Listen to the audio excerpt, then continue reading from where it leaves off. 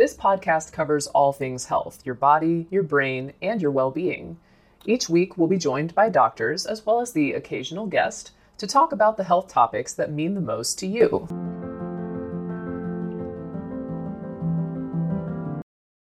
This episode is brought to you by Visit Williamsburg. In Williamsburg, Virginia, there's never too much of a good thing. Whether you're a foodie, a golfer, a history buff, a shopaholic, an outdoor enthusiast, or a thrill seeker, you'll find what you came for here and more. So ask yourself, what is it you want? Discover Williamsburg and plan your trip at visitwilliamsburg.com. Hey, it's Ryan Reynolds, and I'm here with Keith, co-star of my upcoming film, If, only in theaters May 17th. Do you want to tell people the big news? All right, I'll do it. Sign up now and you'll get unlimited for $15 a month and 6 months of Paramount Plus Essential Plan on us. MintMobile.com/switch. Upfront payment of $45 equivalent to $15 per month. Unlimited over 40 gigabytes per month. Face lower speeds. Videos at 480p. Active Mint customers by 531.24 get 6 months of Paramount Plus Essential Plan. Auto renews after 6 months. Offer ends May 31st, 2024. Separate Paramount Plus registration required. Terms and conditions apply if rated PG. This episode is brought to you by Shopify. Forget the frustration of picking commerce platforms when you switch your business to Shopify, the global commerce platform that supercharges your selling wherever you sell. With Shopify, you'll harness the same intuitive features, trusted apps, and powerful analytics used by the world's leading brands. Sign up today for your $1 per month trial period at shopify.com/tech, all lowercase. That's shopify.com/tech. When you need mealtime inspiration, it's worth shopping Kroger, where you'll find over 30,000 mouth-watering choices that excite your inner foodie. And no matter what tasty choice you make, you'll enjoy our everyday low prices, plus extra ways to save, like digital coupons worth over $600 each week. You can also save up to $1 off per gallon at the pump with fuel points. More savings and more inspiring flavors make shopping Kroger worth it every time. Kroger, fresh for everyone. Fuel restrictions apply. Another day is here, and you're ready for it. What to wear? Check. Breakfast, lunch, and dinner? Check. Planning for what's next and how to save for it? That's where Bank of America can help. For your financial to-dos, Bank of America has experts ready to help get you closer to your goals. Get started at one of our local financial centers or 24/7 in our mobile banking app. Find a location near you at bankofamerica.com/talktous. What would you like the power to do? Mobile banking requires downloading the app and is only available for select devices. Message and data rates may apply. Bank of America N.A., member FDIC. Today, we're looking at why American mothers are screaming on the inside. I can't wait to bring in our guest to discuss the reasons and some solutions that she discovered when she interviewed over 100 mothers for her book. For me, it feels like a lot of this pressure comes from the fact that we're constantly bombarded by messages about what's ideal, what's perfect, the right way to do something, the right way to mother. And then we're left to our own devices to figure out how to achieve that success, which can be very stressful. And sometimes I scream not just on the inside, but on the outside. So without further ado, I'd love to introduce our guest, Jessica Gross. She is a journalist, an author, and opinion writer at the New York Times. She writes a newsletter about many topics, but has a focus on parenting, which led to her book, Screaming on the Inside, The Unsustainability of American Motherhood. Welcome, Jessica, to the Health Discovered podcast. Thank you so much for having me. I am so excited for our discussion, but as I do with a lot of our guests, I really like to get to the aha moment. So what was it that was happening in your life when you came to the realization? Is there a story that you needed to write this book? I think there's two moments. The ideas for this book really started percolating in my brain when I was pregnant with my older daughter. I was very sick with hyperemesis, which is extreme nausea and vomiting during pregnancy. And I sort of, as a result, got extremely anxious and depressed. And I just was not capable of continuing to work at the job I was working at the time. And in that moment, I realized that even though I was incredibly privileged in many ways, there was still this fundamental incompatibility with motherhood as we know it in the United States and the working world and the structures that are supposed to be supporting us. So that was one moment. And then The inciting moment for writing the book was obviously 2020 and everything that happened during that year for everyone, but I think particularly for parents, when all of the structures of our lives fell away, when our kids could no longer go to school or be in care,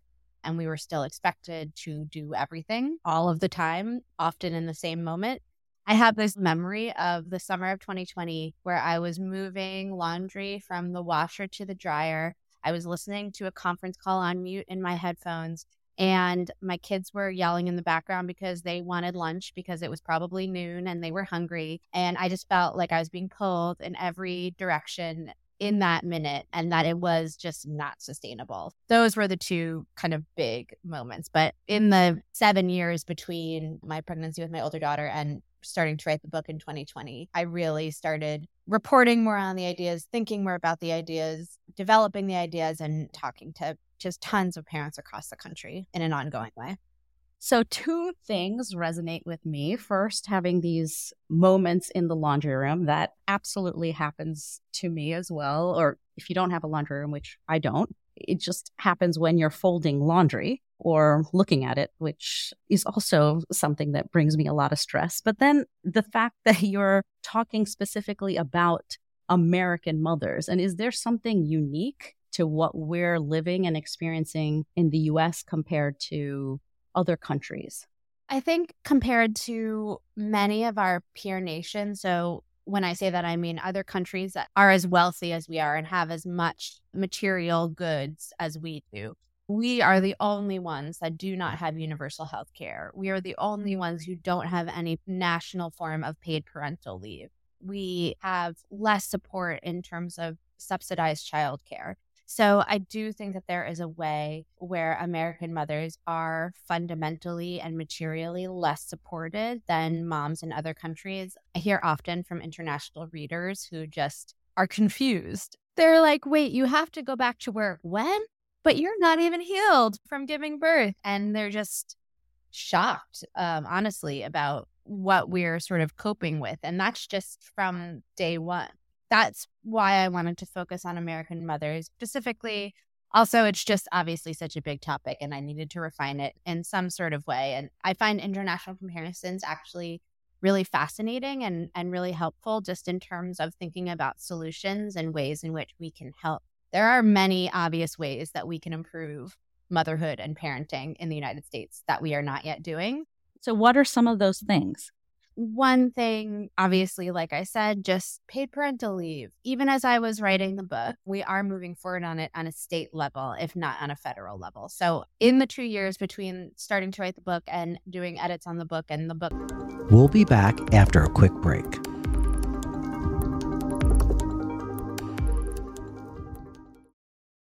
Here is a quick word from our sponsor. We take this few seconds off to inform you, our valued loyal listener, about the best health and fitness podcast shows from the Nespod Studios. Join us as we give you the best of the best health and wellness updates you can rely on for the treatment of chronic health problems. Classic functional medicine back to basics health tips and special updates from the best doctors in the United States of America. Check out this health and wellness podcast shows.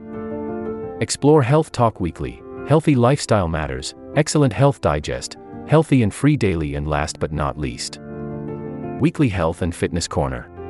Also, check out Nasty Boy CC, the truest story never told fiction podcast, for that real life on the go experience with the 27-year-old golden boy, who made our guest invite #1 list.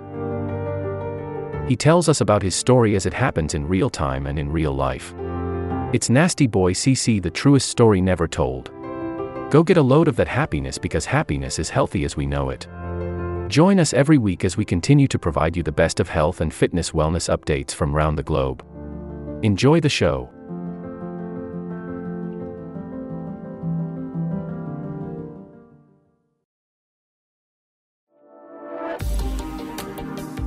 And now, back to our episode. Coming out, 2 more states passed paid parental leave. And even since the book has come out, another state has passed paid parental leave. So we are moving forward incrementally, but there's millions and millions of people who live in the states that don't have any of the paid leave coverage. And we're leaving it up to corporations to provide that for people. And it's just not enough. I think another thing is fixing postpartum care. I think all the time about how in many countries, nurses will come to your house every week, every couple days for that first month or two, and just to check in and make sure that nursing is going okay, that you're emotionally doing okay, that you have the supports that you need. And just that sort of hands-on support is so unusual in this country. I mean, again, to bring it back to the lack of universal health care, Medicaid expansion happens when you're pregnant, but I believe, and you can correct me if this is wrong, it's 60 days after most mothers get dropped from the rolls of Medicaid. And so they're not getting postpartum care that they need. And some of them are, not to be over dramatic, but some of them are dying as a result of not having care for a year after they give birth. And again, it seems so obvious, but it's just having that sort of baseline medical care that is table stakes in many, many countries around the world, I think will help many, many moms and many parents in general.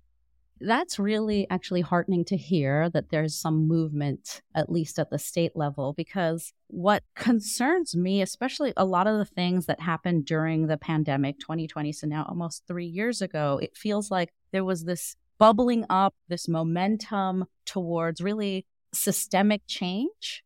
And now we're kind of back to it. And it's like back and more and faster. And sometimes I wonder if we are carrying forward with some of those lessons. So it's really interesting that at least at the state level, in some states, some things are progressing in the right direction. And I really do try to write about moments that are positive, and it's not as sexy as, stories of division and polarization. We might be missing some of these more positive stories that are happening because they are not exciting, they're not explosive. But I think more and more people are talking about this. And I see people of all political backgrounds really highlighting these things as problems and issues to solve, and that there is more bipartisan cooperation. And talk is cheap.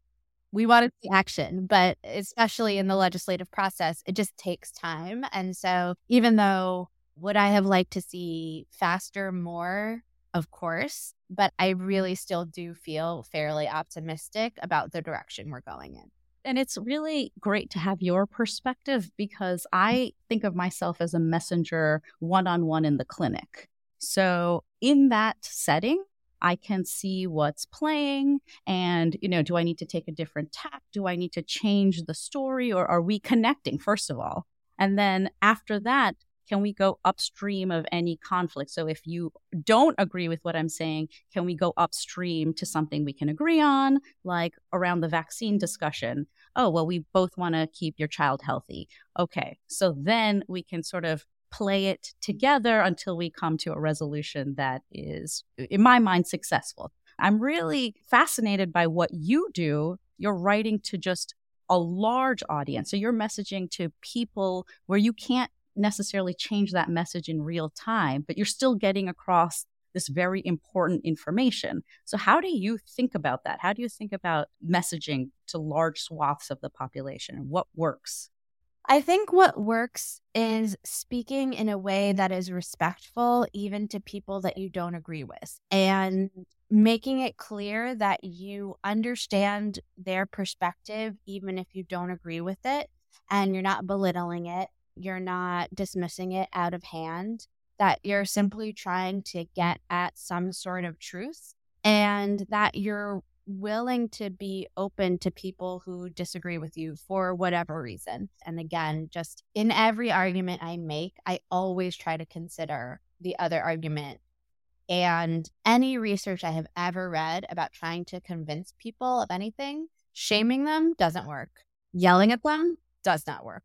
I think that is so important. And it's something that feels like it's lacking sometimes in the messaging towards mothers. I mean, I think that's where a lot of the pressure comes from, because there's this messaging that this is the right way to do something, or this is going to be the ideal way or the safe way. And if you're not doing it that way, whether it's breastfeeding or whether it's sending your children to a particular type of school, or how you're managing their ADHD, or the personal care products that you're putting on your body or your child's body, a lot of that messaging doesn't have that same kind of lack of judgment.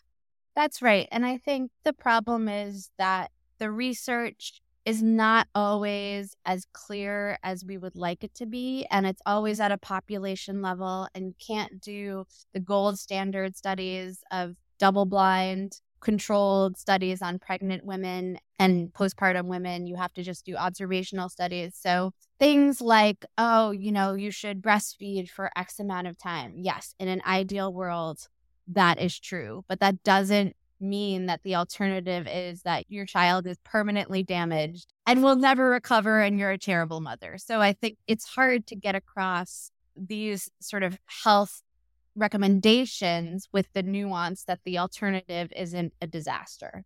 I will say also, I think in a lot of ways, we're just overthinking everything. I think especially with the 0 to 5 age range, obviously some kids have complex needs, and I'm not trying to be dismissive of that at all. But kids without those complex needs, we don't have to overthink what kind of milk we're like every single little decision won't actually matter as much as we fear that it might. And I want to release people from that worry if I possibly could, if I have one goal.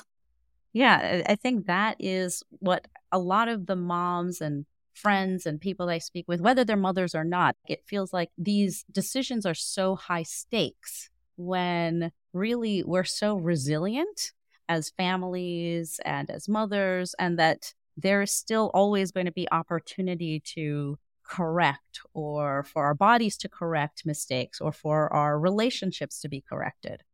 Exactly. And my kids are 7 and 10, and I realize that the day-to-day little things that happened when they were newborns didn't really matter so much, even if they felt like they mattered so much in the moment, and that they are so deeply themselves. I actually find that to be one of the great joys of being a mother, is watching them become who they are. And certainly I can help them get there and play a role in their development, but so much is just they are who they are in a way that is amazing. And I love getting to see them learn and grow and figure stuff out. It's just a real delight. So I think it can really take the anxiety away to realize you only have so much control over what they're going to become or the qualities that they have.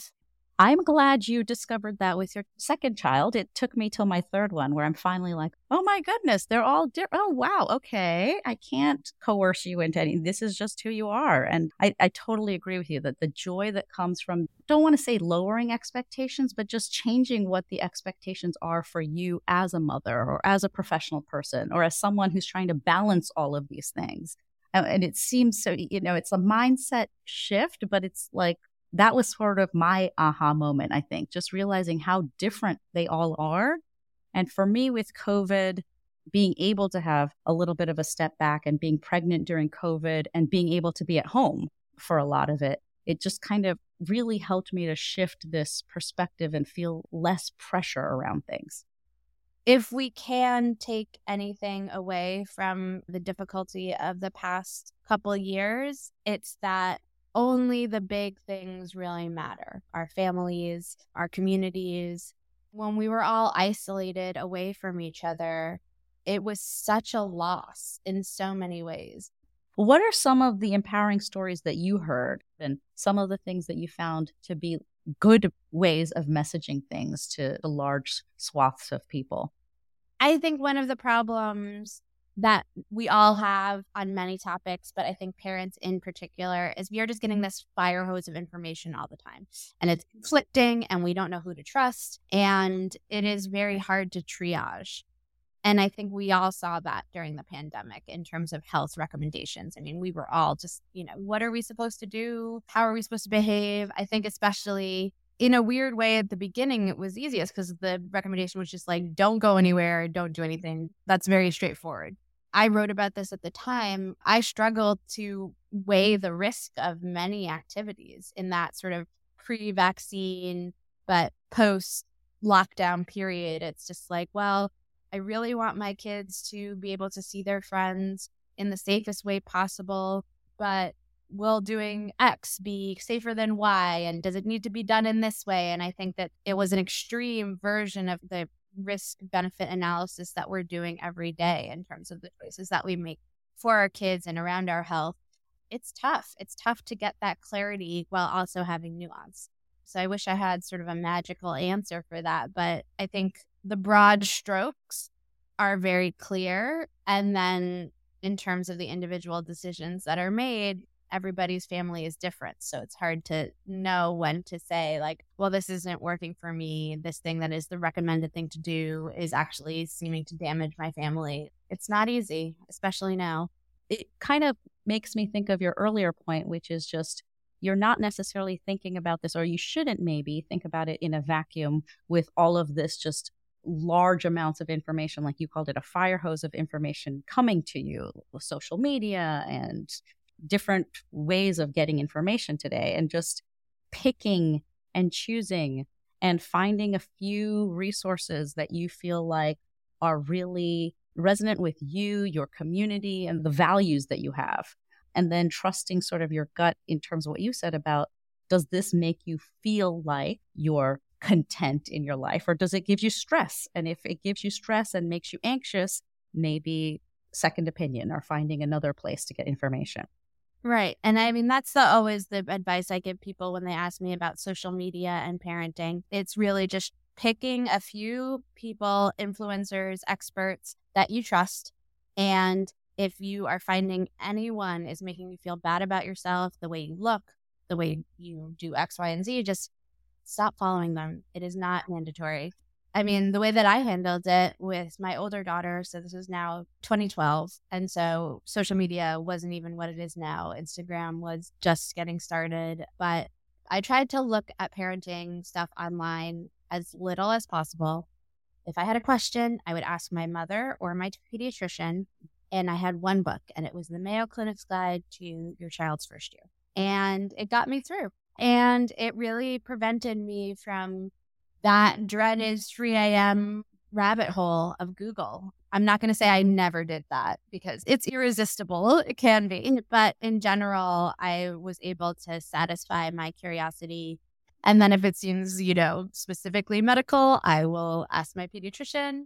I love it. And I appreciate those really bite-sized action items for something we could do right now is just find one or two trusted resources, find some simple messages that make sense in your life, and keep moving until you feel like you need more information, and then repeat that cycle again. Thank you so much for being with us today. I really appreciated the conversation. Oh, my pleasure. Thank you so much for having me. We've talked with Jessica Gross, who is hoping to release us from some of these decisions that we're making with so much high stress energy. And I loved the takeaway about really just finding a few sources of information and recognizing that not every decision we make is the end of the world, whether it's health or otherwise. To find more information about Jessica Gross, visit jessicagross.com, where you can subscribe to her New York Times newsletter. You can also read her book, which is Screaming on the Inside, The Unsustainability of American Motherhood. You can find her on Instagram at Jess Gross Writes and Twitter at Jess Gross. Thank you so much for listening. This will conclude the episode. Thanks for tuning in. If you like what you hear, please leave a comment and subscribe. Thank you.